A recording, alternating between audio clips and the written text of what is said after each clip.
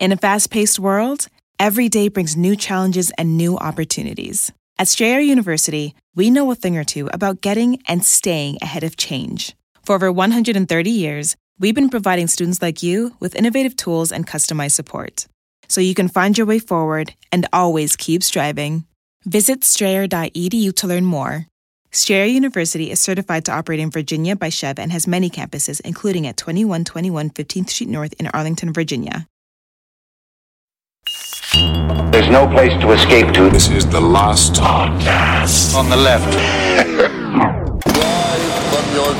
That's when the cannibalism started. What was that?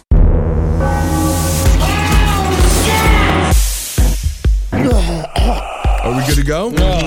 Good, yeah. Perfect. All right, everyone. Welcome to the show. That's Marcus Parks. I'm Ben Kissel. My name's Ding Dong, goes to the Bing Bong, Henry Zabrowski, having fun since 1947, producing solid rock and roll comedy since 1947. Don't even look at me. I used to be somebody when you were a kid. Yeah. I used to be somebody. Don't look at your uncle that way. I used to be 9 somebodies. You never were. You're just a boy. You never got a chance to be a professional. Not yet. Well, you did get a chance to be a professional, and you blew it. You blew it. Your big shot. I was too short to be in the war. It's actually a good time to be short is in a war, bouncing around. The old cherub Man, warrior. I gotta say, skip that flight in Malaysia, huh? Don't do it. Don't bother with it. Whoa. Miss the flight. Go meet the girl, Stephanie. You told her you'd meet her at the bar, but said, oh, I gotta get on a flight to Malaysia this weekend. I got work to do. I say skip it and make it a sleepless in Seattle moment for yourself. Yeah, that was not any real details in there about the Malaysian flight that went over. Got shot down over the Ukraine. All right, everyone. Today we're going to talk about a subject that we've been wanting to talk about for a very long time, and finally the day is here. Waco, Texas, Mr. David Koresh and the Branch-Davidians. I gotta say, normally, I like my Branch-Davidian to be a medium rare. You know, I think I agree. It's a little upsetting. It's a little bit insulting to the chef, though. You got to have the Branch-Davidian raw, bloody, and raw. Unfortunately, these Branch-Davidians came out well done. Well done. Yes, I've been sitting on that joke for months. And man, was it worth it. Well, one thing that I've been kind of surprised about, because when I start researching something, it's the only thing that I can talk to people about for like a week. Yeah. Right. So I've been kind of talking to people about the Branch-Davidians, and it's funny. It's weird how many people don't know anything about this siege. Well, it's because it was successfully, we were disinformed. Yeah. Successfully by our government. We weren't disinformed. We were just not really informed because it's disinformed. I would call it a blooper. And the U.S. government, they don't really put it in the history books because it makes them look like murderers. Yeah, it's a bit of a mix-em-up they did. It's a mix-em-up. It was a workaround. Yes. Oh, yeah. As you're fond of saying, bit of a bugaboo here. It was a bit of a bugaboo, and as we'll find out later, a lot of these senators, in particular, one Mr. Chuck Schumer, tried to make a whole career out of this damn case. The main problem with the Waco siege was because the ATF, they hate barns. That was it. Yeah. That's the big problem. Specifically compounds. They yes. really hate compounds. They just don't like anybody having a groovy time, not on America's fucking dime. Exactly. It was BATF, but BATAF doesn't really work. So they just cut the barns out of the alcohol, tobacco, and firearms of their little acronym. So you should see them in Lancaster, Pennsylvania. They can't even get through the highway. They make it 3 miles down, and they're like, we got to arrest every silo in sight. Oh, and they do it indeed. Well, the Waco siege happened between February 28th and April 19th, 1993. It is one of the many incidents that we covered in the American Curse episode way long ago. It's also the same time period as the Boston bombings, the Boston Massacre, some of the biggest industrial bombings. It's also what inspired the biggest incidents of domestic terrorism in the United States, the Oklahoma City bombing. 1993 was also the same year as the first bombing in the World Trade Center, right? Yes. heavy year. Yeah. Two Big Princes year. was huge on the radio. Whitney Houston's "I Will Always Love You" was #1 on the charts. Oh, and I don't think year. Kevin Costner gets enough respect and enough credit for that. Yeah, because honestly, she was compact of frame, but she actually weighed 325 pounds. The simple right. act of him dragging her across that stage was a Herculean effort. It was. Go It see was. Hercules in theaters, Yeah, sponsored go- by Henry Zabrowski. And see The Bodyguard, of course. That's the reference where "I Will Always Love You." That was the movie where that song became a big hit. And I'll tell you, Whitney ended her life. It went so smooth. Her life, she had a smooth ride. I stayed in the Beverly Hilton this week, the floor below where Whitney Houston died, and they removed the numbers of all of the doors around that hotel room. Oh, number just to make it 434. more creepy. Yeah, so that you can't accidentally find it and go in there, because they had a lot of people going in there and stealing memorabilia, which I can understand, because when Whitney Houston died, she shat gold out of her pussy. That's why she weighed It was so much. so big. It was crazy. Yeah, that's if and Kevin Costner would have known before he signed up to be the Everything- bodyguard, her pussy was full of gold. everything was 10 times its worth after she died. All right, let's get back on track. Yes. This entire incident, it ended up with 76 men, women, and children dying in this compound outside of Waco, Texas, in a place they called Mount Carmel. These people were a part of a break-off sect called the Branch-Davidians that were originally a part of the Seventh-day Adventists. And these people believed in the literal truth of the Bible. And they were not a fun group, right? Like, these were guys, they couldn't have caffeine. They couldn't have caffeine. They had really strict dietary concerns. And also they believe it's something about like the immortality of the soul, where it's like your soul actually remains in play. It's like a live ball in soccer. It remains in play until the end times come. So basically, when you die, we're basically all put into a waiting room, waiting for Jesus to show up during the full end times that have been going on since 1844, as we all know. Think about the magazine reading you can catch up on that you couldn't do while you were alive. Yeah, waiting absolutely. in God's waiting room. All But sorts this is of ghost very- dad scenarios. Oh, and the humor that goes with it. But this is a very common theme that's expressed through most evangelicalism. And really, I disagree with you slightly, Mr. Zabrowski, because the Seven Seals, the apocalyptic religious types, they're the most fun to talk to.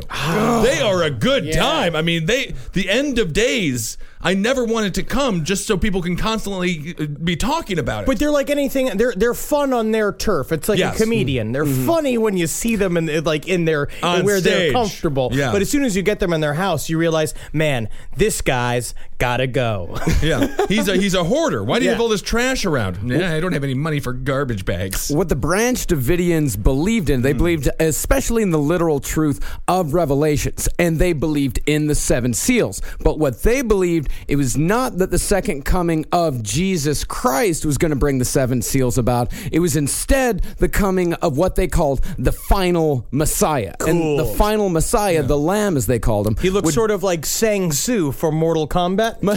I've heard that. Yeah. Yeah, he would have the long mustache that hangs down. He could shapeshift into other Branch-Davidians at will. Yeah, he was pretty sweet. But the guy that they decided was the final Christ was a man born Vernon Wayne Howe, but eventually christened David Koresh. Now, he had problems with dyslexia growing up, which I really enjoyed. Do you know what his childhood nickname was? Mr. Retardo. Mr. Retardo. That's Mr. Retardo. That sounds like a superhero. It sounds like somebody that can never be put on fire. I'm Mr. Retardo. Hey, Mr. Retardo, I'd love the act. Can we change the name? Retardo? Retardo, my last name's Retardo. There had to be somebody last name Retardo at some point. So he had a pretty rough upbringing. His mother was a 15-year-old high school dropout called Bonnie Sue Clark. He was What was born her in name? Houston. Bonnie Sue Clark. Bonnie Sue Clark. Okay. He was allegedly gang raped by older boys when he was 8 years old. It's hard to be young. You know, this is what I say with kids these days, just leave a nasty message on the Facebook page, Yep. Yeah, this is what they used to do. Yeah. Yeah, back in the 60s and 70s, there was no cyberbullying. There was only gang rape behind the convenience store. Yeah. Anal bullying. Oh, Yeah, not good. So when Koresh was 22, he became a born-again Christian. He became a part of the Southern Baptist Church and then joined his mother's church, the Seventh-day Adventist Church. And then in 1982, he moved on out to Waco, Texas, joined the Branch-Davidians. But what you're asking, what else was David Koresh doing at that time? Was he just loving Jesus? Well, now, was he David Koresh at this time? He was not. He was still Vernon Wayne Howell. Still Vernon Howell. Still Vernon Howell. But So he went there a nobody. He went there Vernon. Yeah. Stinky Vernon. New Stinky Vernon's coming to the church. Get out No of one here, thought Mr. nothing of him. Ricardo. Get out of here before I'm forced to rape you. Are you Vernon from middle school? Didn't we call you Mr. Let me get your Retardo? pants down. I just want to take a look I at can't it. believe Mr. Retardo is here. But he didn't just show up as Dirty Vernon. He showed up as Dirty Vernon, the rockin' dude who could play some sick licks. This is the only reason you should ever go to college, so you can also live a different life that you had in high school. That's the whole point. You it. can remake your whole lifestyle. Also, yeah, of course the Final Christ can shred on the electric guitar. If he didn't, I wouldn't believe it was him. That's him right. coming down in a fucking Trans Am that's on fire all around the sides of it. He's riding a skateboard on top of the car, fucking just licking up, like, going down the rails on a crazy trail. Jesus used to be able to play a carved out squash.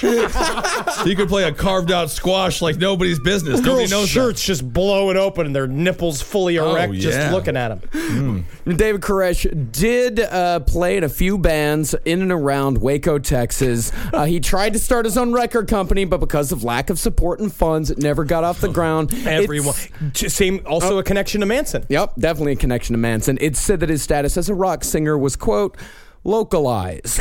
Localized. No, I misspeak. Excuse me. Quote, very localized. It's like that sounds like something you say when you're a public, when you're in the public, when you're like a governor and you're like, don't worry, the swine flu's been localized. Very localized. Yeah. You're free to go to school now. It's also a way to describe my dad's comedy career. It's just my dad harassing the man at the butcher at the Publix, down I the do comedy in my own living room, and I do comedy at Mario's butcher shop. Very That's localized. it. Very localized. So 1983, Vernon, let's just keep calling him Vernon until he switches his name over to Koresh.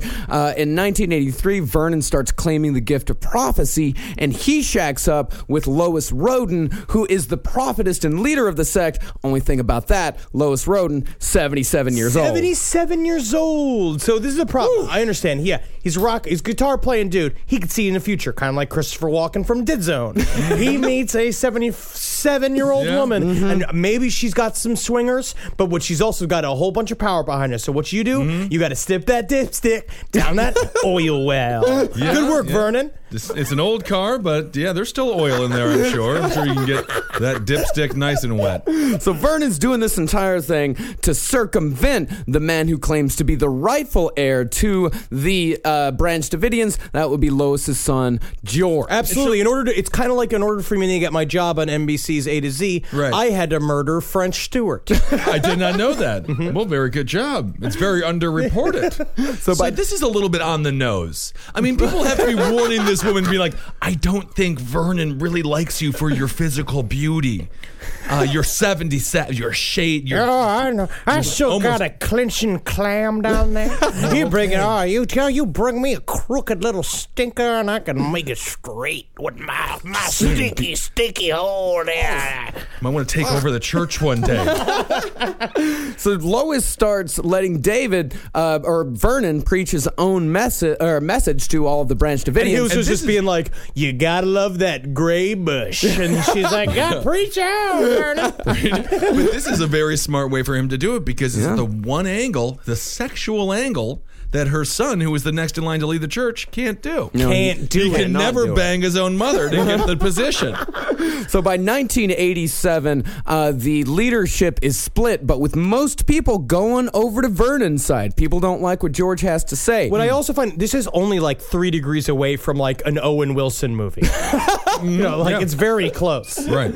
So Roden, he decides in a last-ditch effort to prove that Koresh or Vernon is not the Messiah, he makes a bit of a wager. Oh. And Roden So says... they flipped coins and stuff like that. that, right? Like they bet on like a bunch of horses. That's a good thing to wager on. Yeah. No. They decided to wager on dead bodies. Oh. George Roden, he goes out to the local cemetery. He digs up the freshest body he can find, and he says, Vernon, if you are the Messiah, you are going to be able to raise this body. And he's like, listen, buddy, yes, I know. I took your job.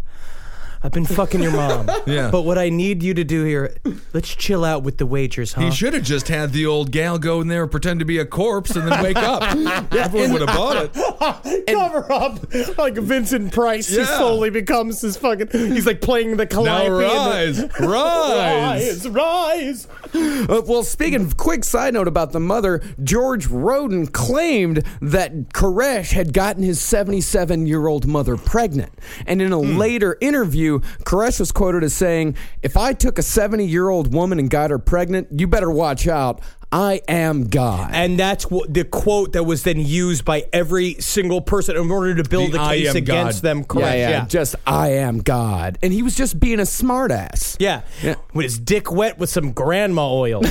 I mean, people are very sensitive to these terms. David Koresh or Vernon at the time. John Lennon got it a bit. Exactly. And people were really upset with him, and he was making some great tunes. Exactly. I was just going to say, John Lennon was loved. He dropped "We're bigger than Jesus," and everybody turned on him, so you can imagine how people were upset with Mr. Koresh for even mentioning him and God in the same sentence. And apparently, Jeff Foxworthy said, like, you might be a god if you could put a baby inside a 77-year-old woman's vagina. But he's very successful. Yeah, that's true.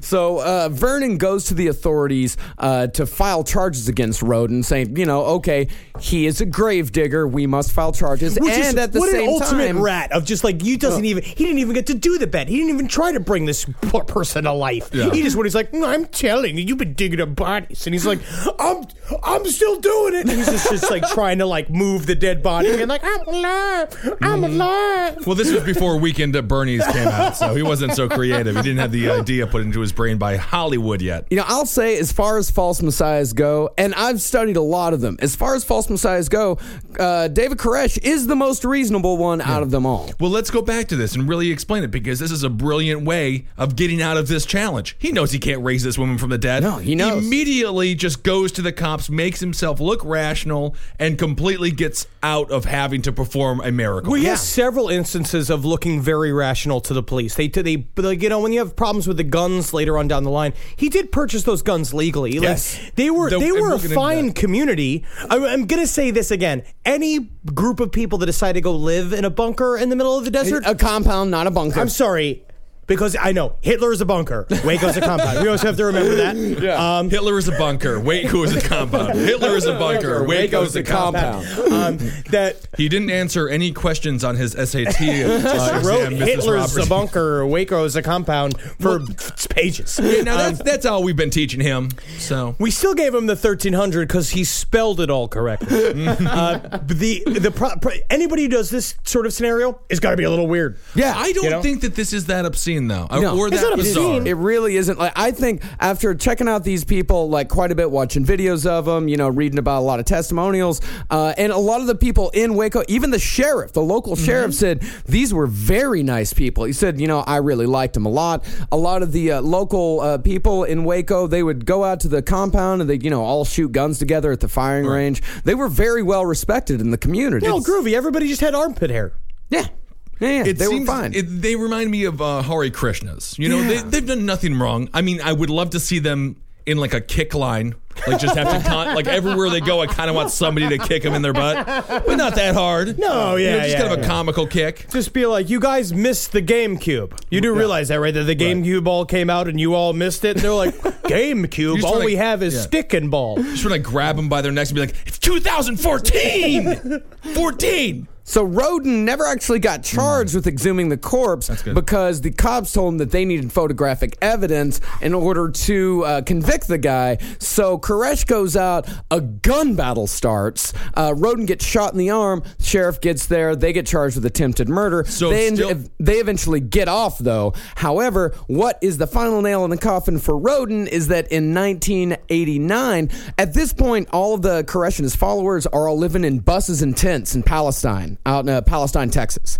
Oh, thank God. Yeah, yeah. That would be a bit out of the way. But Yeah, it's a bit of a plane ride and a boat ride. Oh, yeah. And so Roden, unfortunately, in 1989, he killed a guy with an axe to the skull for saying that this guy was the Messiah. Roden was convicted of murder, imprisoned in a mental hospital at Big Spring, Texas. Coincidentally, I know a lot of people who have done time at Big Spring. I also find it very interesting. It's kind of like that scenario where they said they took all the people that said they were Napoleon and put them in one room in a French insane asylum. And they're all like, I'm Napoleon. It's like, no, that cannot be, for I am Napoleon. The other guy's like, I'm just short and I have an attitude problem. Wow, I love that. I feel like they could just call it the conversation that never ends. Just a bunch of Napoleons in one room. But you have so many people trying to reasonably argue that they are, in fact, the Messiah of this group. But can we go? So we're in 89 now. Has Vernon become David yet? He becomes David 1 year later, 1990. He changes his name legally. He legally changes his name, and it says in the court documents, it says, quote, for publicity and business purposes,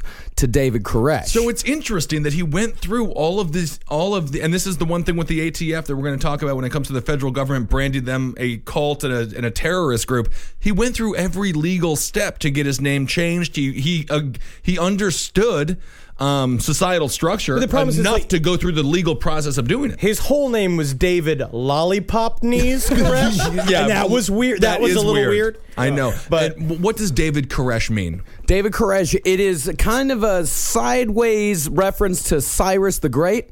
And Cyrus the Great was a ruler back in the 500 BC, 600 BC, somewhere around there. And he was one of the guys that helped to lead the Jews out of persecution. The first also time. A very distant relative of Billy Ray Cyrus. Oh, I've heard that. Do you remember him? So no more competition. I do remember him, of course. Yeah, I remember it. And in fact, Billy Ray Cyrus will come up later. What? Yeah. So Koresh no longer has any competition. His competition is in prison because he axed a dude in the face. So now it's sort of everyone's on board. The people even that were questioning Koresh were like, well, we're going with David now. They've moved back into Mount Carmel. And in fact, Mount Carmel used to be a bunch of cottages. But all of the members, when they returned, they tore down all of the cottages and used the lumber from those to build the compound that we eventually came to know and love. America hates this shit. Right. What we like is you take those cottages, you burn them down. You cook hot dogs with the fire that you burn those cottages down, and you build everything else out of aluminum siding. Yep, they did not have the typical American aluminum siding. My other question, too, is Mount Carmel. Now, this isn't like a Willy Wonka It is not type scenario. It is a Bible reference. Oh, okay. Yeah. And in fact, in the Bible, it describes a landscape much like that of Waco, Texas. Flat, dirty, and brown. Made of candy. And it's ironic. This was also in Palestine. No. This is Palestine. Oh, No, this is back in Waco, Texas. This is back outside of Waco. Yeah, they've already left Palestine. It's ironic. In fact, in Texas, it's pronounced Palestine. Well, of course, because Palestine is how they would say it in the Middle East. And we're different here in Texas. Yeah, it's just like the town in Texas that spells Miami. They call it Miami. That is very interesting, though. That's just dumb. That's just dumb Texas mouth. Last podcast on the left is sponsored by Squarespace. Squarespace is the all-in-one website platform for entrepreneurs to stand out and succeed online. Thanks, Squarespace! With Squarespace, it's easy to create a beautiful website, all on your own terms. Don't let anybody tell you what to do. This ain't your mama's website platform. It is, actually. It's actually be very easy for your mother to learn. You don't want to miss Fluid Engine. It's a next-generation website design system from Squarespace with reimagined drag-and-drop technology for desktop or mobile. I thought it was just the name of what my blood pressure medication turned me into. I'm peeing. Now, my goals for the year are I have 2 warehouses filled with horse picks. Now, I know a lot of people, obviously this bit has been done, but the Zendaya Centaur picks are not going anywhere, and I've been trying to get the Judge Reinhold sitting on the Clydesdale line out. I need these moved. okay, because I have to move into the storage unit. Let's just say there are problems at home. So I need Squarespace to shoot this through the roof for me this year, and that's why I'm going to go full tilt. And not only are you going to get the Judge Reinhold sitting on the Clydesdale entire series, clothes and non-clothes, what we also are going to offer you, and I mean this, we're trying to get into giraffe rides. I brought this up the other day. We got to start riding other animals but horses. Take pictures of the horses. Photoshop the horses into other celebrities, but stop riding them. Save a horse, ride a giraffe with Squarespace. Go ahead to squarespace.com for a free trial. And when you're ready to launch, go to squarespace.com/left to save 10% off your first purchase of a website or domain. Squarespace.com. But yeah, I mean, as far as what the environment looks like, it's very Middle Eastern in Texas. Yes, it's absolutely. Dry and desert-like. And I want to mention this fact that will become very important later. When they moved back into Mount Carmel, the former tenants, the people that Roden was renting it out to, they had a meth lab in the compound. So that was true. There. That was not a rumor. That was originally. There originally was a meth lab there, but as soon as Koresh found it, he called the cops and said, "Hey, there's a meth lab here. You need to come out and get rid of this." The cops came out. They got rid of it. But this is my other question: is there something that, because Jim Jones, he was a maniac. Masquerading as a messiah. Yeah. David Koresh, the more I read about him and we research this, I really truly believe that he thought he was helping people from a genuine place. Yes. But does that not make him more dangerous of a person? This makes him, in my personal opinion, David Koresh was 20 years away from having a Brigham Young.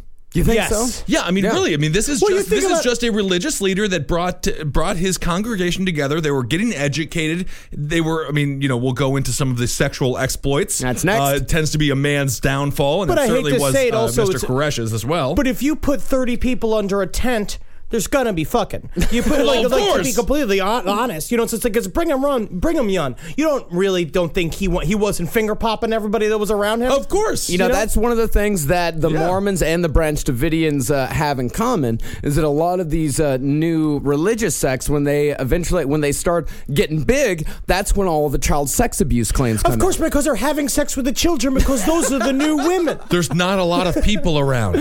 Yeah. Well, that does also. I'm not saying. I'm not. I'm not saying it's good. Yeah. I'm just saying they're fucking.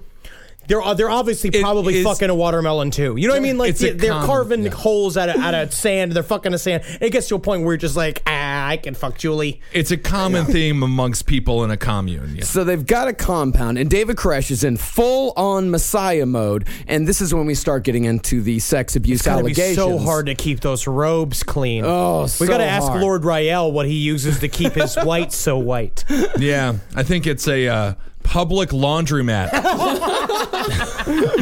So first of all, when couples come into the Mount Carmel Center, the Mount Carmel compound, they take a vow of celibacy. The only person allowed to fuck is David Koresh. The reason why is in the scripture that they follow. And they follow all of the scripture very, very literally, very tightly. It is said that in the end times, the Messiah will father 24 children.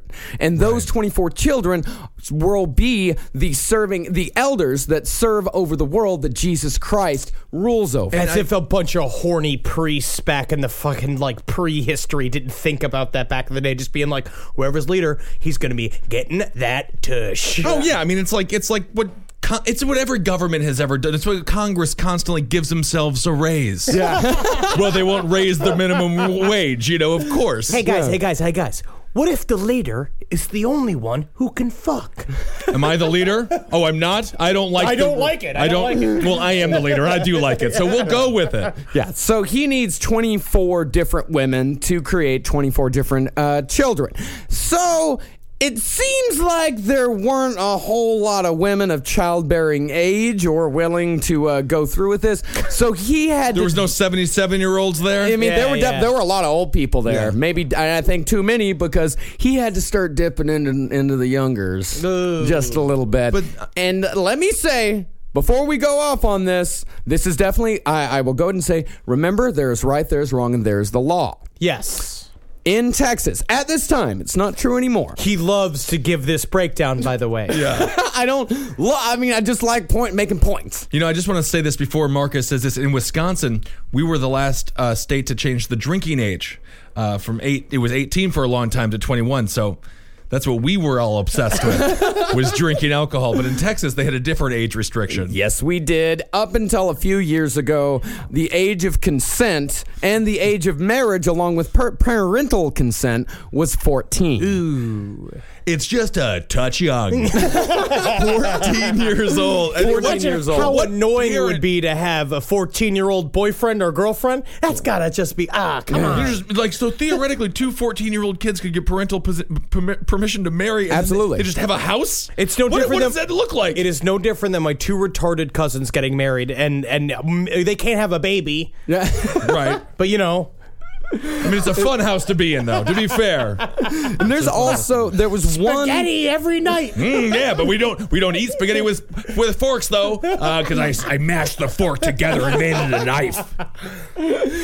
So there was one allegation of a prepubescent girl saying that David Koresh molested her. She was a part of there were a couple of disgruntled members. There were a couple of people that got the fuck out of there. Right. And she testified that David Koresh had molested her at the age of 10. But her mother didn't believe her. Her grandmother didn't believe her. And the sheriff came in and investigated these claims, and he didn't find any evidence, nor did he find her credible. Her story kept changing, this and that. So there was no actual Which is evidence. another, we cover all the time, which is not believing the victim. Yeah. It's constantly right. But then the allegations also came from people like Mark Bro.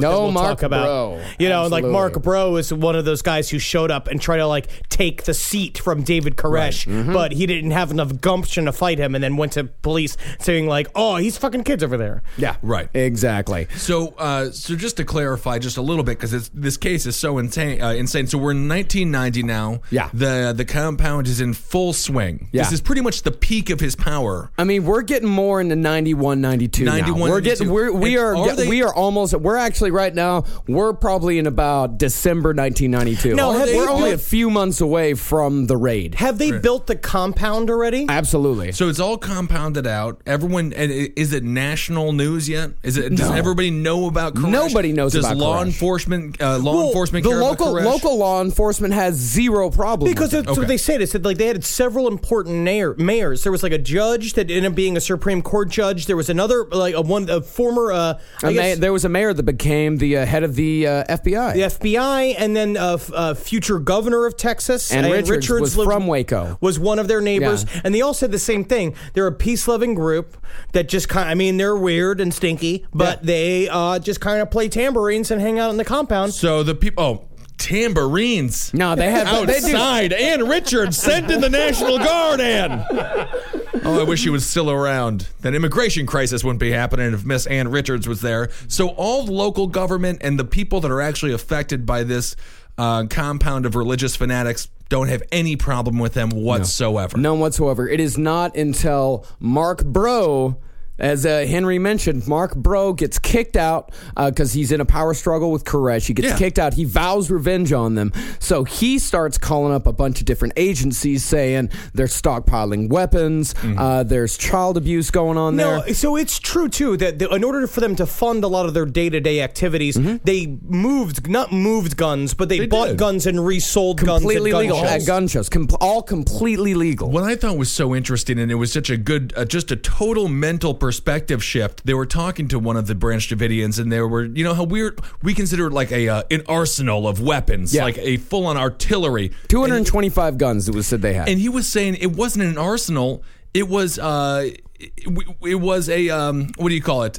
Inventory. Yeah, inventory. It was just inventory. Like, we run a business. Our business is selling guns at gun shows. It's just our inventory. And there were 130 people living there. And they were saying there was discrepancies over what they saw in there. That one thing where people were saying FBI agents came and saw, ATF agents saw the 50 caliber machine guns, and they're like, there's no such thing as a 50 caliber machine gun. There's not. Do you know how fucking insane a 50 caliber machine gun would be? I don't. Is that the one that Superfly used. Yeah, I think it was that. Yeah, I think No, a 50 caliber machine gun will liquefy a person or just a 50 caliber gun. A 50 caliber sniper rifle will liquefy a head from 200 yards away. I want to see it. that's what David Koresh's elderly gal there. Yeah. That's what she got. Yeah, and you're talking because about she used her mouth to liquefied. liquefy that head. I'll liquefy your head. Yeah. So this guy's, and he's also calling up the Cult Awareness Network. And the Cult Awareness Network are people that, it was kind of created in the wake of Jonestown, where they would go in, they would kidnap cult members. They had very tenuous connections to the beginnings of Scientology as well. Like the Cult Awareness Network is a very interesting group that could actually have its own episode of their connections, because then that's what they did. Because the United States government used the Cult Awareness Network heavily to kind of frame the Waco scenario so that they can sell it to the people that were going and raiding them for good reason. And again, not a difficult sell. No. The people turned on Lennon when he mentioned, Jesus. It's very easy to make Koresh seem like a monster. Very easy. And so it's at this point that people start paying attention to the Branch-Davidians. So now we're in 92? We're in 1992, late 93. Because it's in 1992 or earlier that year, because this whole thing happened, the Waco thing happened in early 1993. It's in 1992 that Ruby Ridge happens. And Ruby Ridge is a very infamous thing that a lot of militia members cite as the U.S. government. It's a big Second Amendment thing where this guy and his family had a bunch of guns. The ATF went in and ended up killing 2 people, wounding 2 people. Like 4 ATF agents died. Huge PR disaster. Yeah. So at this point, the ATF is looking to polish up their image a little bit. And they're looking around for different places where they could do these really big, really public raids where they can look like badasses. They can take a bunch of people down. They wanted to have their Harlem Globetrotters going against the Washington Generals moment. They were just like, it's going to be a setup game. Everyone hates David Koresh. He thinks he's God. Let's take him down. This is the police Oscars. Right. We want to win Best Picture this year. But they want to be Meryl Streep. And they're like, guaranteed a victory. Very good. This thing lasted 51 days. The ATF, while they were planning it, they were expecting it to last 20 minutes. Their plan was to go in, videotape this. It's going to last 20 minutes. We're going to have some great footage, and then we're going to get the fuck out of there. No more U.S. military actions in any desert-related lands. We just don't do well unless there's grass and trees about. So the search warrant comes up. The whole thing is behind... Nam wasn't so good, I guess. It's a flawed theory. But unless they're Germans, we don't do well against them. Well, think about all the great food we got from Nam. No, that's true. I love a pad Thai. That's Thailand. I love a General banh mi. Banh mi is great sandwich. So the whole thing is behind a search warrant. The ATF, they put out a search warrant for, they say, illegal guns. They say these people have modified AK-47s. They say that they have certain guns that they haven't paid the proper taxes on, like a $200 tax. Which is really the thing here. Yeah. That's where it came from, because they didn't pay taxes on these guns. Yeah. And then they incensed. As we all know. And a lot of this comes down from the Department of Treasury. Like at the end of the day, the Department of Treasury, that's the head of the body at this whole thing. Yeah. So and it's trickling all down to the ATF and eventually the FBI. Who can't trust the old IRS? They're so good. Great such a people over there. But again, as we know, we've talked about on all of the podcasts that we do, you're always breaking the law. Yeah. If the government wants to find you guilty, they can find you guilty of something, or at least enough reasonable doubt to go in there and mess with your life. Absolutely. And this search warrant, included in the search warrant, not just all of the gun stuff, 2/3 of the search warrant, the vast majority of the search warrant, talked about the child abuse allegations. Yes. Even though the ATF has no jurisdiction whatsoever to investigate child abuse. And that claims. also pretty much came from the testimony of Mark Brow. Yeah. Like, he came out and he said that he was fucking children, which, I mean, technically he was. But legally, according to the lovely state of Texas, Marcus. Right. Yes, legally he was having sex with young kids. Yes. I mean, it's Texas. I mean, what can you do? You can't. Yeah. And the allegations that the ATF put in their search warrant, there were things that were already taken care of. Like, first of all, a neighbor said that they heard machine gun fire on their property. A sheriff went out to investigate, and it was said that David Koresh owned something called a Hellfire trigger. What is a Hellfire trigger? It just makes it it louder. It makes it louder. It makes it fire just a little bit faster. Like, it makes it fire faster, but not illegal faster. Right. Yeah. And it's still the same bullet. I mean, these Branch-Davidians, they should have been lawyers. Yeah. The way they are successfully navigating all these laws, fucking kids, awesome guns, man. Yeah. And not only that, but in the lead up to this, the ATF started going out to the gun store in Waco where a lot of their guns funneled through. And the owner of the place called up Koresh and said, "Hey, the ATF is here asking about you." And Koresh said, "Tell them to come on out." Right. He's like, we got nothing to hide. Just fucking come on out, because they're starting to get nervous. Right. Because they're starting to hear the shit. Branch-Davidians are starting to get nervous. Well, it's because now, hear shit. What's really weird about this whole process is that the ATF was doing like basically talking to the newspapers about how we're going to get these Branch-Davidians and openly for them to read in the newspaper. From what I recall, and like you were saying, again, this is where the ATF is going to save face. Yeah. This is going to be their big victory lap, and everyone's going to love what they're doing. They're calling the shot like Babe Ruth. And they're like, we're going to go and get those Branch-Davidians. Right. They're like, we're just doing macrame. And as the media covered Babe Ruth and left out the fact he was a raging alcoholic, racist wife abuser, so did the media leave out the fact that ATF is completely overstepping the bounds of the federal government, should be controlled. Well, what happened with the newspapers is that the ATF, they originally wanted the element of surprise. So the newspapers weren't supposed to release that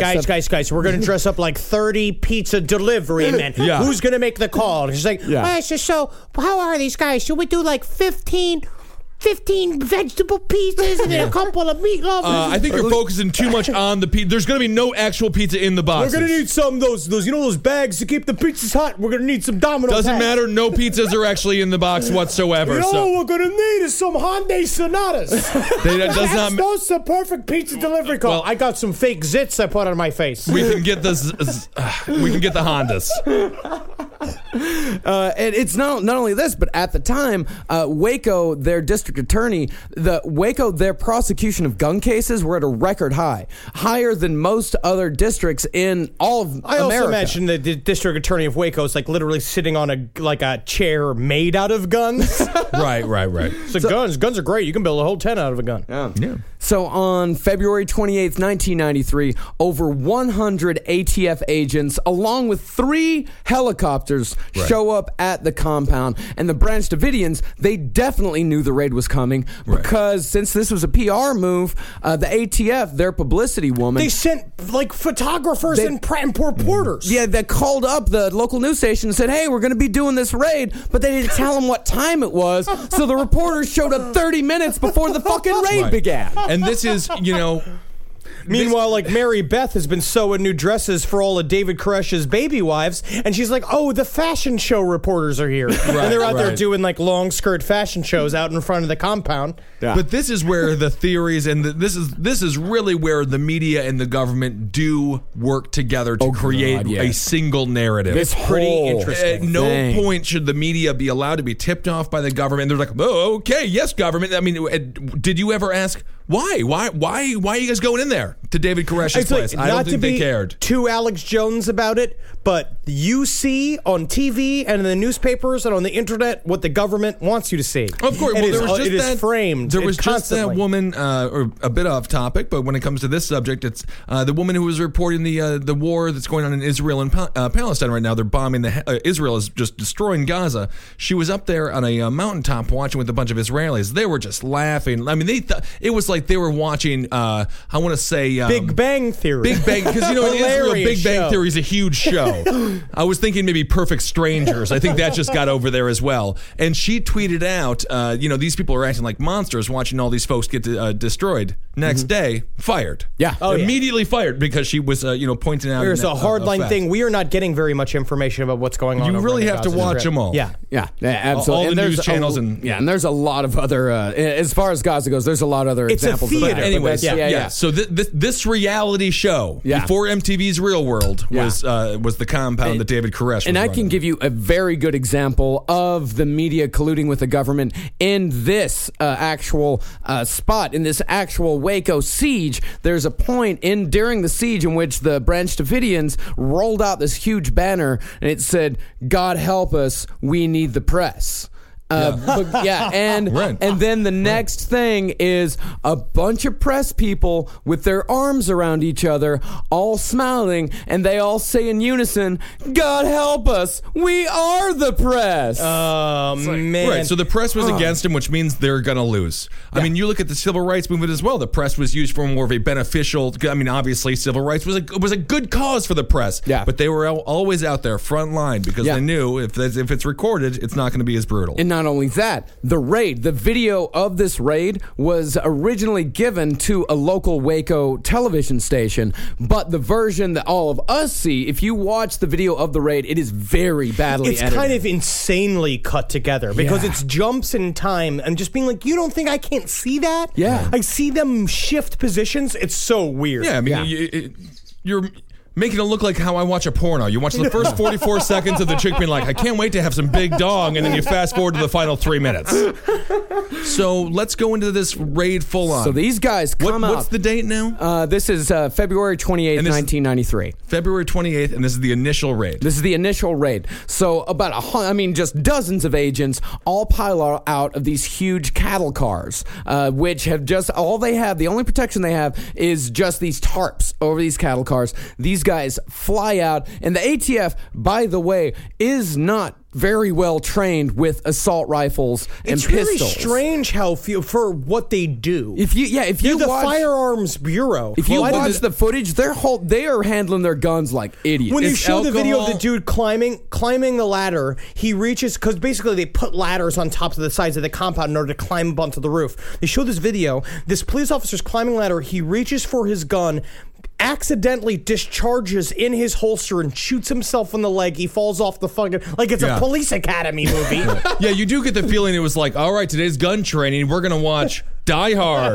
It's going to be great. So they say that the Branch-Davidians fired first. However, if you look at the front door of the compound, which is a metal door, the only holes that you see are bullets going in. And it said that what that first shot actually was one of the ATF agents accidentally fired off their gun, so all the rest of the ATF agents went apeshit and just started unloading into the house. Swiping the whole front of the house. It's kind of like the very popular theory of what actually happened at JFK, which I truly believe. Yeah, me too. Which is a Secret Service officer. They have unsafetied M16 rifles underneath the seats of the security limos when they were driving behind JFK, where they really believe that it was a nervous new Secret Service member lifted up the AK, fell in the back of the seat, and accidentally discharged it and blew the back of JFK's head off. Yeah. Which is very interesting. I believe that's what happened. Again, I mean, there's also out of Police Academy 9. Yeah, I don't think that's what happened, but we'll get it. We'll do that. We'll do a whole nother episode on that. Yeah. But yeah, was Bobcat Goldthwait in the ATF at the time? That's what I'm going to know. But I will say the problem was that it turns out the guy who does all the sound effects, he's Lee Harvey Oswald in that movie. Oh, the black fella. He's quite good, but it was all very. just sounds and bloopers, and the girl with the big tits and Hightower was there. Great movie. Yeah, I love it. Absolutely great movie. So they, the ATF maintains that they were a part of an ambush, but by the way, how could they have been a part of an ambush? They were the ones attacking. Being a victim of the ambush. A victim of the ambush? No way. But someone made a very, very good point that if they wanted to ambush them, the ATF showed up in these big cattle trailers. And again, press was there 30 minutes before. Yeah, these huge They read cattle about trailers. it in the newspaper. It was scheduled. With these huge tarps over them. If they really wanted to ambush them, they could have mowed them down in a matter of minutes. before they even got. I mean, I'm talking D-Day style. The Branch-Davidians could have won the war. Yeah, the Branch-Davidians, they could have mowed these guys down. David Koresh was really smart and knew, hey, they come and unload on a compound full of unarmed, like, women and children. They're going to get bad press out of this. Yeah. That's like their ultimate defense. Yeah, and some of the guys in the Branch-Davidian compound did return fire, but Koresh said that it was young guys, just young guys that were scared shitless, and they just kind of unloaded. And again, that is not illegal. You have a right to defend your property. If somebody comes up to your property, regardless if they're the sheriff or the ATF, I mean, you can't, if you're getting shot at, I mean... Texas kind of has a stand your ground kind of law, It's right? property law. Yeah. Yeah. So as soon as they start shooting, the Branch-Davidians call 911, and I've heard the calls. These people are fucking terrified. Of course they are. They're seeing helicopters come out of the sky. I have problems with just seeing helicopters just out in the sky alone by myself. And these helicopters are strafing the top. There are ATF agents in the helicopters firing down. And there was one woman who was nursing her baby. She got shot through the hand. It went out her elbow. Right. And there was a guy that was one of the main guys, one of David Koresh's right-hand men, who was killed when... bullets from the helicopters came in through the walls while he was in his bedroom. And this was when I forget who it was. Somebody ran in to see this man covered in water because they had destroyed the water supply, which was, of course, a military tactic. They took out their supplies for water. I mean, these aren't accidents, you know? So this next part that I want to talk about... As long as they don't mess with the saltines. Leave my crackers alone. There's something about cults. Love saltines. What are you talking about? I'm telling you. I'm telling you. You got kids in a cult. What is your source for this? But it was like the guys. I used to work at a YMCA. But the guys who all with Heaven's Gate, Yeah. when they said they would go to this one restaurant, Heaven's Gate, and they'd all get the chicken pot pie.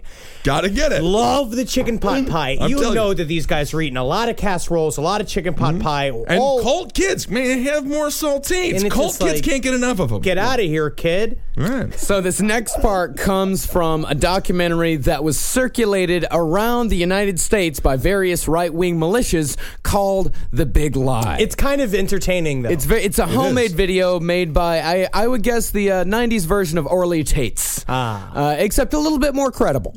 So here's what she says about the initial raid. The most famous shot that we can see is these four agents breaking in a window, tearing down a curtain, and then going inside. So what she says happens is that these three agents, they enter the window, and as soon as the three are inside, there's a cut, and a fourth agent that was on the roof, there's a cut where he's suddenly outside of the window, and he appears to grab a grenade off of his belt and throw a grenade into the window behind the agents. Yes. And then he takes out his machine gun and fires twice into the window.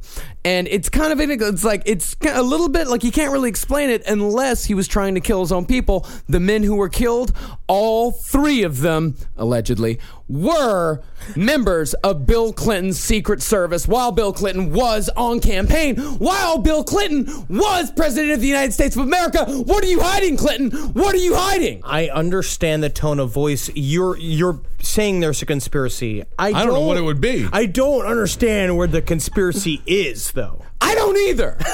Well, that's I haven't been able to figure it out yet. Well, this was back in the day when he was doing secret McDonald's runs before he was. He had a whole camera crew with him. And I don't know. It's kind of like this whole Casey Kasem Israel-Palestine conflict conspiracy theory that I'm working on right now. I haven't connected the dots yet, but I'm gonna, motherfucker. Well, Top 10 places Casey Kasem is right now. Buried in a planter. I like that one.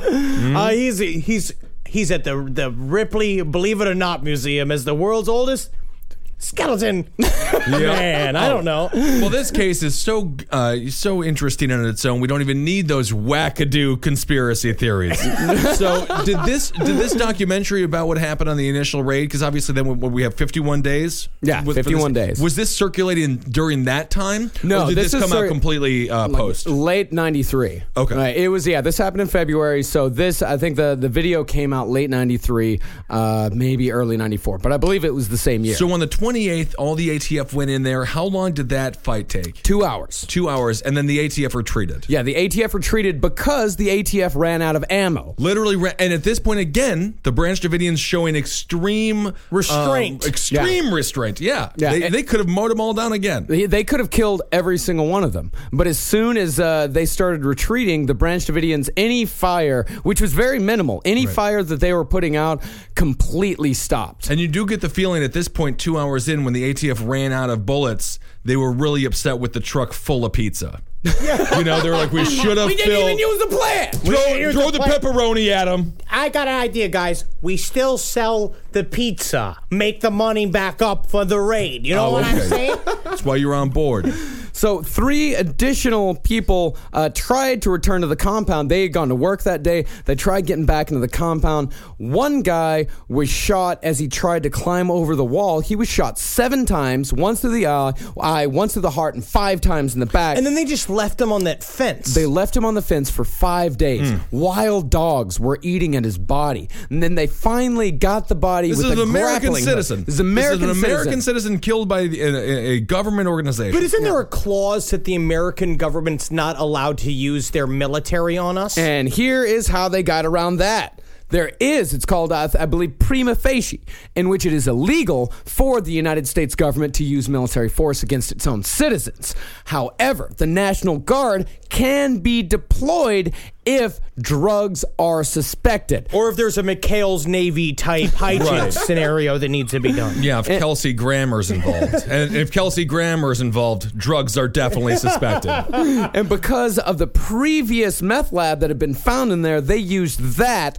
as, I mean, it was so hearsay. Koresh's goodwill, Koresh's going to the police and doing it all the proper way, getting this drug lab completely shut down, arresting the individuals that ran the damn thing, I believe, was the ultimate reason that they were able to just murder a bunch of citizens. Yeah, that's why they were able to bring in the helicopters, all of the body armor, and eventually, which we'll get to later, the fucking tanks. Right. But in the interval between the initial raid and the second final raid, this is when there is a lot of negotiations going on this whole time, because 4 ATF agents were killed in this raid, 20 more were wounded, and since federal agents were killed in the raid, the FBI was brought in, and the FBI takes over from the ATF, and that's when the tanks come with them. Multiple, huge military tanks against 130 men, women, and children. Mostly a lot of elderly people, a lot of mothers, and a lot of children. And going back to the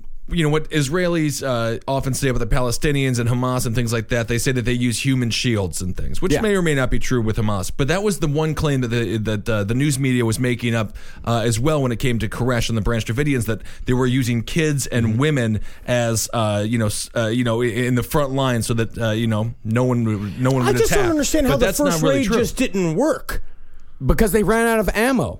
And I don't think they knew why they were there. And they had no idea what they were doing. They spent 3 days training for this, but they were training with like Delta Team. But these guys didn't know how to raid a compound. These guys are used to raiding apartments. And if you see they raided a house at Ruby Ridge, that fucked up too. They couldn't handle one dude in a cabin. Yeah. How are they going to handle 130 people in a hidden compound with underground bunkers and all this shit? But you go back, I mean, this sort of stuff still happens today. Of course, we had Clive and Bundy. We talked about him a lot on Top Hat. And, of course, ATF came in there. And at this point, I feel like they're so much more gun-shy than they were. There hasn't really been a Koresh-like situation. They cannot do it anymore. No. There's too much media attention. Well, everyone's got GoPros on their heads. The Branch-Davidians would have a Twitter account. They would be live tweeting from the inside of that while the raid was happening. And it's funny because Clive Bundy did do that exact tactic of putting women and children up front. Absolutely. But the Branch-Davidians did not put women and children up front. In fact, the FBI requested that they send out a video, like, just let us know that the children are okay. We know there's a lot in there. Just let us know that they're doing fine. So the Branch-Davidians made this this huge, long video in which they interviewed... Multiple videos. Multiple videos. The FBI gave them the cameras. Yeah, the FBI gave them the cameras. They gave them multiple videos. It's so interesting how these negotiations work. Yeah. How, like, they were actively talking the whole time. The whole time. And they were like, we're here, man. We're here. You're keeping us inside here. In fact, the FBI were the only people they could talk to because they shut off their electricity, water, and telephone lines. They could only talk to the FBI. Right. So they make these multiple videos talking to children, talking to congregation members. And Koresh had been shot during the original raid. He had been shot, and he showed his bullet wound. He gives it to the FBI, but the FBI, after they get it, here's what the official report said. That night, the Davidians sent out a videotape of the children in the compound. The negotiators' log shows that when the tape was reviewed, there was concern that if the tape were released to the media, Koresh would gain much sympathy. Of course, because they're all just sitting in there. Like, it's just them taking care of their kids, and they're not doing anything. And the interesting thing about Koresh, he wasn't so...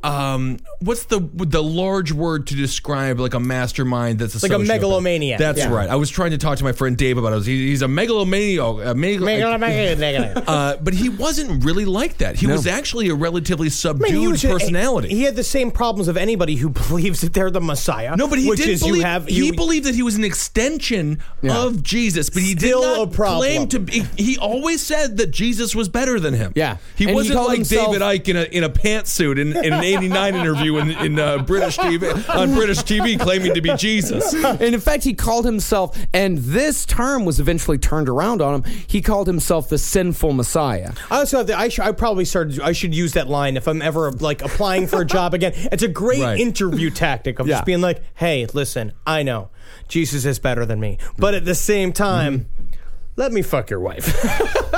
This whole time, the FBI is doing their best to drive these people insane. They're using all of the siege tactics. They've got these bright stadium lights on them at all times. They're playing Nancy Sinatra's "These Boots Are Made for Walking" over and over and over. Love that song. Oh, yeah. Love that whole album. It's great. These days, you would have gotten a fucking Metallica. Metallica or Taylor Swift. Who's the other guy who sings the Grenade for you? That guy, that guy with the big hair, who's Bruce Lenny Kravitz, Bruce Maydol, Daryl Woolery. That's his name. But the worst things they blasted at them. They blasted the sound of rabbits being slaughtered. Do you guys know what rabbits dying sounds like? No, but I bet you that you do. Hey, guys, stop it. Come on now. Come on. No, it's more like this.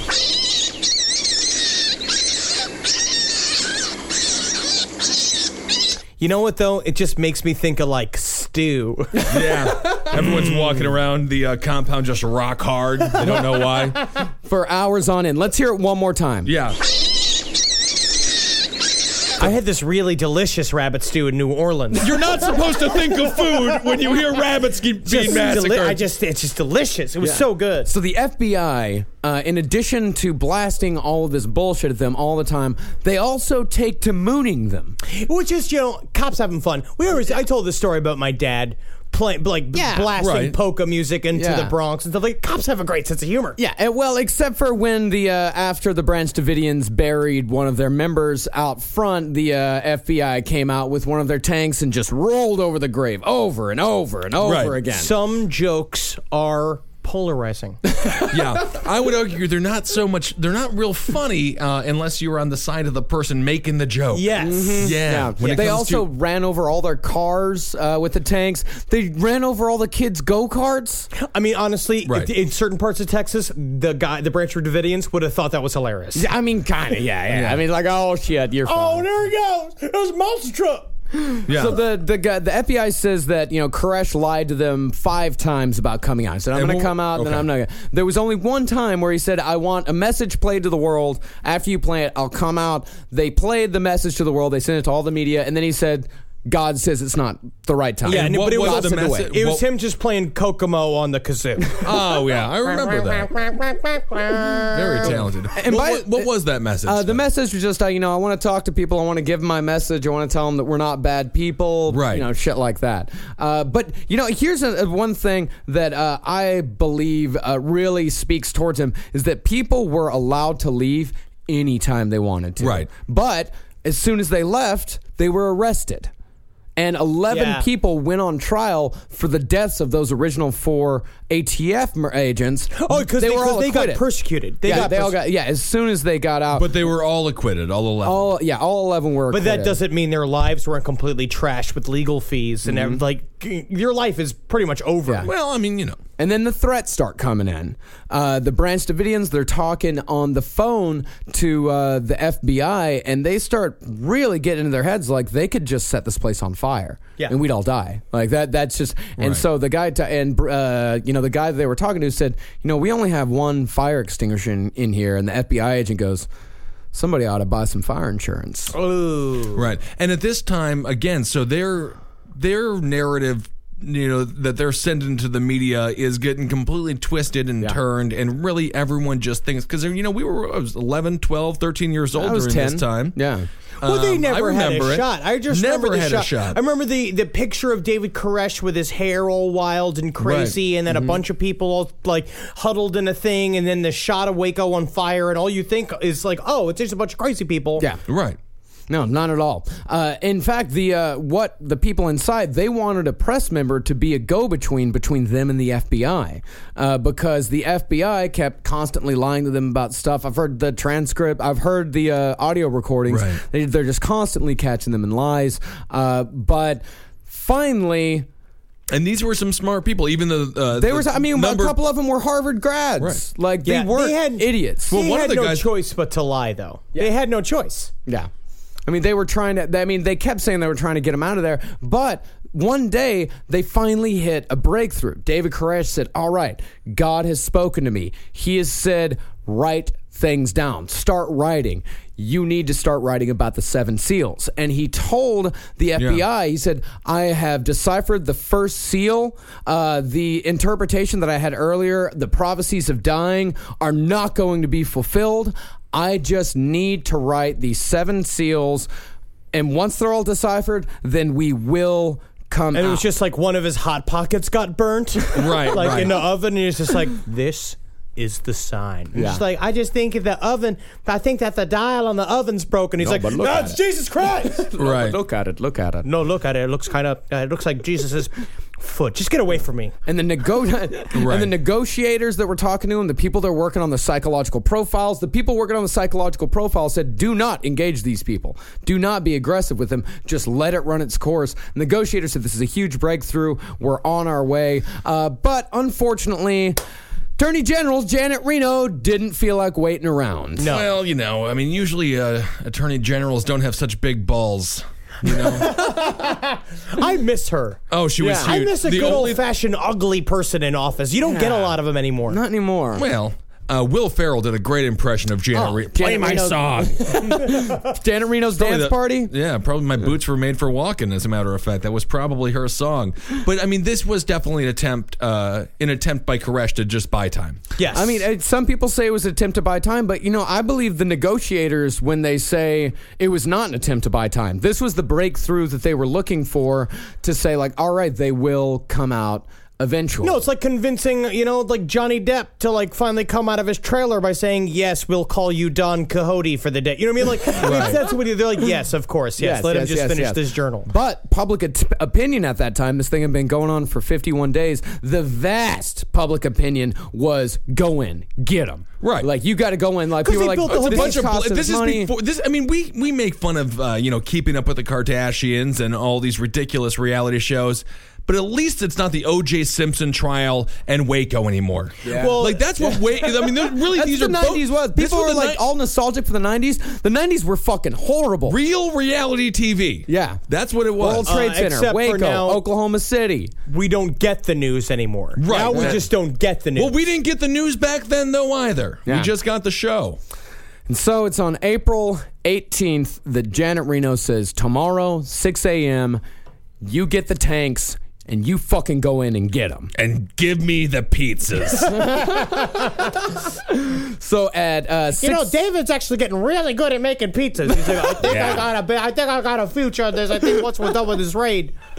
So at 6 a.m., April 19th, 1983, the tanks come in and they start spraying what is called CS gas. Now, this into is the to, compound. this is what they said, gently convince the women and children to leave the compound. And, so the CS gas that they used, by the way, this is the same type of gas that they expose soldiers to at boot camp for a few minutes at a time. And everyone's seen the videos of the soldiers. They're crying. Right. They're, snot's coming out everywhere. Yeah, and there's choking. It's terrible. They're choking. It's they're exposed to it for a few minutes. It's like being in Ben's bedroom. Yeah. I gotta get a screen for my window. Thank you. I can't. There are bugs. A lot of bugs out there. So the Branch-Davidians, they were exposed to 10 times the amount over a period of 6 hours, and not 10 times the amount that would be a trainee in the military. Exactly, 10 times the amount. And the CS gas that they used, they actually used a powder, and what they mixed the powder with was methylamine chloride, also known as paint thinner. And in enclosed spaces, it can cause unconsciousness and death, but most importantly, it can be ignited with a single spark into a huge fucking fireball. So after Koresh worked so hard to get crystal meth out, they brought paint thinner right back in. They brought methylamine in. Yeah, pretty much. Yeah, that was it. So at 9 a.m., a few hours after the raid begins, and the tanks are just fucking destroying this compound. It's easy. It was made by leftover cabin wood. Right.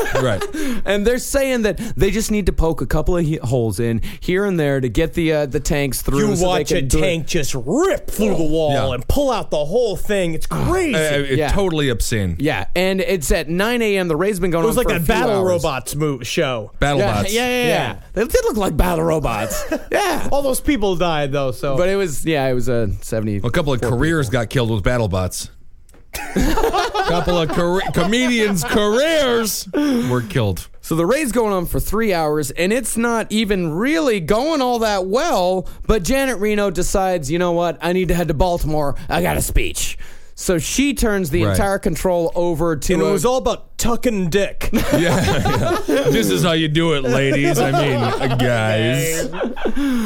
So she leaves, and the whole thing is left over to the head of the FBI and some people from the Clinton administration. We have no clue what went on in that situation room. There's no record of it, so we have no idea. But I'll burn them down. Burn them down.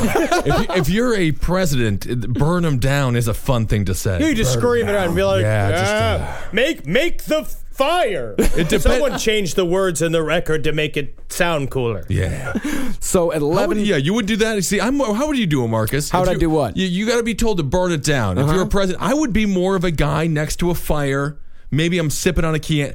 Burn it down. But you're like, let's burn this motherfucker down. Yeah, we better go get them coals in there. I hope they brought hot dogs. And it's like, thank you, President Robin Williams. I just look him straight in the eye and go, hellfire. There we go. Different world. Yeah. So at 11:24 a.m., the gunfire begins. Not from the Branch-Davidians, but from the FBI. They start shooting into all of the holes that they've made from the tanks, and we know this not because we have any actual on the ground footage of it. They did all this behind the compound where there was no actual news media. We know this because there was a plane overhead using something called FLIR, which is essentially aerial thermal imaging. So they're able to look down and they're able to see every time a gunshot goes off. And they're seeing all around the back. They're seeing from two different tanks, agents on these tanks just firing into this fucking house. It looks like a great movie. It had to have been. And the FBI still maintains that they never fired a single shot during the entire siege. The thermal imaging also shows people entering and exiting the armed vehicles, but it also shows people being run over by these tanks. And in fact, there's a picture. There's one point where one of the tanks, the tread completely breaks, so they have to go out and tow it out. And first of all, they're saying that these people are being fired on, like the FBI is being fired on, but they just have some dudes amble up to the tank and hook hook it on and then pull it out. But you look underneath the tire tread, and what do you see but a piece of red cloth? Later, after the whole place burns down, they find a heavily mutilated body with an arm being ripped off. And what is that guy wearing? A red jacket. Yeah. Right. It's very interesting when you watch the video of the raid. The attitude is so casual. Yeah. Like, people are just walking in and out of there. It's kind of crazy. It feels like you're watching, like, CCTV footage of, like, a street.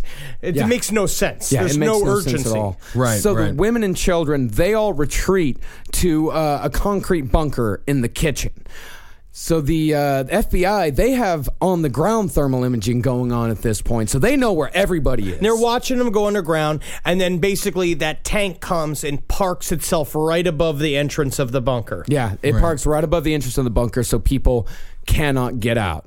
And it also goes in and it goes into the compound, and it shoots tear gas in there, the CS gas in there, right where all of the women and children are.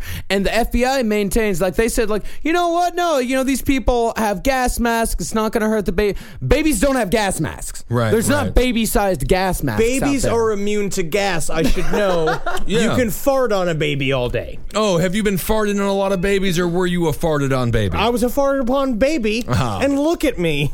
Strong. I mean, I got all 9 fingers. So they've been firing into this compound for 30 minutes now. It is now about noon. Right. Like the dust from the CS gas covers everything. Been running into the compound over and over again. They've got these people at the Branch-Davidians have kerosene cans all around that they've been using to light their lamps because they haven't had electricity for 50 days. 50 days, right. So this whole place, the vapor is coming up. All of the CS gas is everywhere. There are holes in the compound which are creating these wind tunnels. There's 25-mile-an-hour winds. These wind tunnels, if there's a fire without this accelerant, it is going to take this fucking place down. But it is soaked in kerosene and methylamine. So it's at this point that they decide to put one more little raid of gas into the compound. But another smartass decides that he's going to fire some tear gas canisters in as well. Unfortunately, they're pyrotechnic tear gas canisters. So they burst, and it sets the fire of the whole fucking compound. So they burst, and a spark hits that gas, and it sends a fireball shooting from one end of the compound to another, which ignites another fireball, which sends another one fucking going. Meanwhile, the tanks are just ripping through the compound walls, just tearing it down. All the debris is falling on top of the bunker entrance. Yeah, and in fact, they were already making it a Dutch oven, and not a fun one you do with your girlfriend or your boyfriend, and you fart into it. But the person doesn't like that. No. Yeah, so they were kind of making it a Dutch oven. Yeah. Yeah, but the people doing Branch-Davidians it- didn't like it, but they were laughing. The FBI couldn't get enough of the joke. The FBI was loving it. And there were all these people trapped in this bunker. And the coroner report said that the vast majority of children that were found in the bunker died from blunt force trauma to the head, which was concrete coming down and raining down on top of them from the tanks ahead. But a lot of people... And again, the only thing these people were guilty of was being slightly different Christians. Yeah. That was it. At the same time, I don't enjoy any type of Christian. I don't know. I don't enjoy them. Of course, they're hard to understand. But my parents go to a evangelical Christian Haitian church, and I'm sure that pastor at the pulpit that gets federal funding or federal tax exemption rather says just as crazy things as David Koresh said to these people. In fact, I would argue that David Koresh, he was not a hateful man in the least bit. His teachings, he was an egomaniac. weird. They weren't hateful at all. I would consider evangelical Christians to be worse and more harmful than the Branch-Davidians. Our government also hates the idea that anybody chooses to live outside of the government. Yeah. If you can go and live on a compound in your own independent lifestyle, they don't want to see that at all. No. Because it just shows how hard we are to control. They like to keep the main line of just being like, you need to respect us, you need to stay an active member of our society. But they were active members of the society. Yeah. Again, David Koresh, he could have just called himself David Koresh. No, he did it legally. I mean, he did everything legally. Yeah. These guys followed The book of the Legal law. guns? I mean, they were on the And David books. Koresh constantly talked about, he constantly said, like, hey, I'm an American first. Yeah, He's like, I love being an American. I think this is a great country. Right. But the people that run it are now killing me. Yes. And the FBI, this whole time, this place is on fire. And I'm sure people out there, you may not even know what it was, but everyone's seen a picture of the compound on fire. Yes. It's horrifying. And you would think that they would want people in there to try to get this under control, but the FBI actively kept fire trucks away from the compound because, as they said, they were afraid that firefighters were going to be shot. And even though the Branch-Davidians had not fired a single shot that entire fucking the party day. line was that they had set the fire. Yeah. The party line is that the Branch-Davidians set the fire, and they did it as a big suicide mission. And it's just like, no, it Was obviously Heaven's not. Gate before or after? It was about after. 3 or 4 years after. So, but Jonestown, of course, was before. So the About notion 10 of years before. cult suicide, mass suicide, was a narrative that the American public would be easily. It's easily digestible. Yeah, I mean, Jonestown already happened. So, I mean, if you got 900, what are 70? Right. You know, like they'd say like in fact, they're like, oh, well, that's nowhere near as bad. Right. But you know, they kept all the fire trucks away, and in that bunker where the women and children were, they see a bottleneck where they can escape. They see a hole in the wall where they can escape. Unfortunately, there are a couple of FBI agents with machine guns there, and this is backed up by thermal imaging. Fucking Chuck Schumer, he maintained that all these people, 27 people, by the way, died from self-inflicted gunshot wounds. Self-inflicted gunshot wounds. But you can see from the thermal imaging 2 people facing this crowd unloading into them. Just rapid fucking fire. Because now it comes down to you can't have any witnesses. Yeah. Yeah, It's like of course. It's like the Expendables, you know? Yeah. But you know what? Scenes I from love that. Chuck Schumer when he comes under New York 1. What a charmer. Oh, he's such a out nice there. liberal Democrat. He cares for him. everybody. Yeah. And Chuck He's Schumer. always doing the Easter egg hunts. Chuck Schumer's a total schmuck. He should be Schmuck Schumer. Schmuck Schumer. That's what came his name to. Tweet at him, Schmuck Schumer. And then say hashtag last podcast on the Remember left. Waco, yeah. Remember Waco, Schmuck Schumer. No, it is pathetic. Yeah. And a lot of senators and a lot of congressmen tried to make this a career move for them. But there were a lot of senators and congressmen who were actually trying to find the truth on this. This was Right. back before Congress was 100% shitty. Well, I Yeah. mean, you know, there's still some congressmen out there trying to find the truth on certain Yeah, but issues, they also believe, they also believe in chemtrails. That's Yeah. the problem. It's Yeah. one or the other. Yeah, it's really not very good. And Chuck Schumer was the one during the Waco bad. congressional hearings that was most against the Branch-Davidians. I loved what they did, and I'm happy that they did it. But you know Yeah. what? You know what proves the fact that the ATF and the FBI and the federal government and Janet Reno and the Clinton administration acted improperly was the fact how differently they handled the Warren Jeff situation. Yeah. Warren Jeff just went through a prosecution. It was a very similar, And it was very all similar. paper. So It much- was He, no, it he was had worse. he had a So- town. Yeah, Colorado He was a- City. he was a I lived there rapist. when I was a kid. And he was a rapist and a monster, and the whole thing. I mean, I still think David Koresh is wrong just because I think Of anybody. course. It's but all, how do you handle it? That's the question. Yes. At some point, it was a dry raid. yes. Yeah. You know, that's the way to do it. But it's never really happened. I mean, again, and Clive Bundy as well. The ATF stood down. They're like, we can't have another Waco. Everyone knows how bad Waco was, which is so ironic, of course. Every time you're trying to make a woman love you, you just do something stupid. Whoa. And the FBI and the ATF was like, America's going to love us. We're going to do something great for them. And they just came across looking like idiots. Wow, that is a great analogy, Ben. Yeah. You got to let Nailed America come to you. That's right. You know what I mean? Play Put hard to get, ATF. Hey, put nice cologne on. Right. Yep. And you're talking about destroying evidence. As the building is burning, there are tanks pushing the debris into the fire, actively destroying what is a crime scene. Right. What is absolutely a crime scene. Even if it is suicide, it's still a crime scene. And they're just actively destroying everything. And after that, God, this is the worst part. There's a flagpole. Had the Star of David on it for the Branch-Davidians. Sure.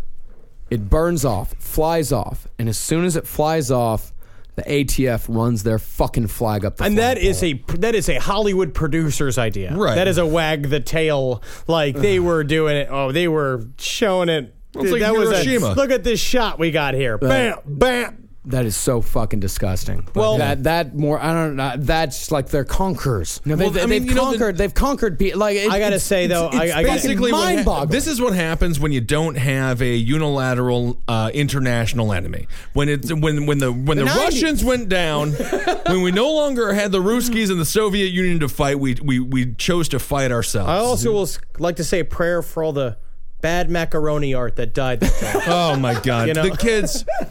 I'm telling you, I don't even know. It's so horrible. It's horrible. Yeah. And all of the shell casings, all of the bullets, all of the grenade fragments, all of the so-called illegal weapons, because the ATF or the FBI said that they found 58 illegally modified AK-47s in the wreckage. But on the other hand, they confiscated all of that, and it has never been allowed to be inspected by anybody besides the FBI since. It's like JFK's brain, to go back to JFK. And it's like Whitney Houston's hotel room. We're going to whitewash that. So I can't go play with the sink. Yeah. And Janet Reno said there was absolutely no doubt at all that the cult member set the fire, and the only action taken against any of the ATF agents, a few of them were forced to resign with full pensions, not because 70 people burned to death, but because it was said they lost the element of surprise. Yeah. And then she invited all her girlfriends over for a nice night where they were going to try on makeup together and talk about how much they love their husbands. Right. That's the whole thing. That's why you can't trust Janet Reno, because by definition you can't trust a closeted homosexual. They're always lying. Everything they've ever done is a lie. Yeah. And it is great to see a sad. couple of gallon, 3-gallon sized pencil skirts. You don't see much of that anymore. Oh my goodness. And the worst consequence of all, I believe that the worst consequence of Waco came 2 years later with the bombing of the Murrah building in Oklahoma City by Timothy McVeigh. And Timothy McVeigh specifically cited Waco as the reason behind the Oklahoma City bombing, which the Oklahoma City bombing, by the way, the largest case of domestic terrorism in American history, killed over 300 people. And he cited Waco as his inspiration. Well, it's just one of those. It's an old adage, but they always say, violence, begets violence, and that's the same thing with the Boston Marathon bombers. They were complaining about the drone attacks over in Yemen and Pakistan, teaching Osama bin Laden how to fight guerrilla warfare. Not a brilliant idea to beat the Russians. We have a history of that. We're really good teachers. But it's I also have a real problem with the 11th season of that singing, The Voice. The Voice. That show's really gone down. 11 seasons. Get it? Just give up. McVeigh was a terrible terrorist. Yeah, that's the guy to arrest. Oh, we got him. We got him. Yeah, we got him less than a day later. Just took us a couple more days to get. You know when you should get Timothy McVeigh? The day before. That's when you nab them. Grab them good there. Yeah. But Waco is a fucking deep scar on the soul of America. It's a turning point.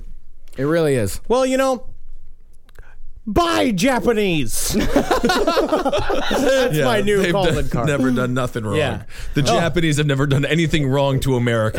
They've done some stuff. But they got great cartoons. Love the cartoons. Yeah. That was great. We all learned a lot today. Yeah. I hope that was educational for Have everyone. fun with your jobs. Yeah. Have fun now. Yeah. Going to jobs and watching baseball and enjoying yourself. Right. Yeah. Waco, Texas. Well, hopefully it doesn't happen again. It's just tough to find a good charismatic leader these days. It's hard to. But again, that was the weird thing about Koresh. Not that charismatic, and that's kind of why people liked him. He kind of looked like Jeffrey Dahmer. Kind of did. Yeah, same glasses. But people our fans seem to think Jeffrey Dahmer is handsome. So Well, it's good to be back. We'll be doing more episodes. I'm going to be bouncing around the country. You're going to be going down to Atlanta tomorrow to start shooting the third season. No, more second season. Oh, more second season for Pretty Face, and then you'll be going down to shoot your ABC sitcom in Los Angeles. Very so exciting. please come by and see me. Bring me weed. That sounds great. And that's good. Henry Loves You on Twitter, Marcus Parks on Twitter. I'm Ben Kissel, of course. And I guess we got the shirts coming out soon. Yeah. We can start talking about that now, Yeah, right? we've got the T-shirts that are coming very soon, either this week or next. We're going to be opening up donations to Last Podcast on the Left, and we're going to be doing pre-orders for shirts with every $25 donation or $25 donation or more. You will receive a T-shirt. And if you're lucky, it'll smell like one of us. Yeah, we're going to rub all the shirts on one of our butts. So that'll be exciting. And I want to thank everybody from the bottom of my heart for the happy birthday wishes. Very sweet. I don't celebrate my birthday, but I do on Facebook. Yeah. So that's kind of very sweet. Yes, thank you. Hey, Satan. Please hear him. Hair again. Here, King. Magustalations, everybody. Restorations. Oh, so sweet. Say a prayer for Magustalations. Yeah. Hear me as well if you And hail yourselves as well. All right, everyone. We'll talk to you soon.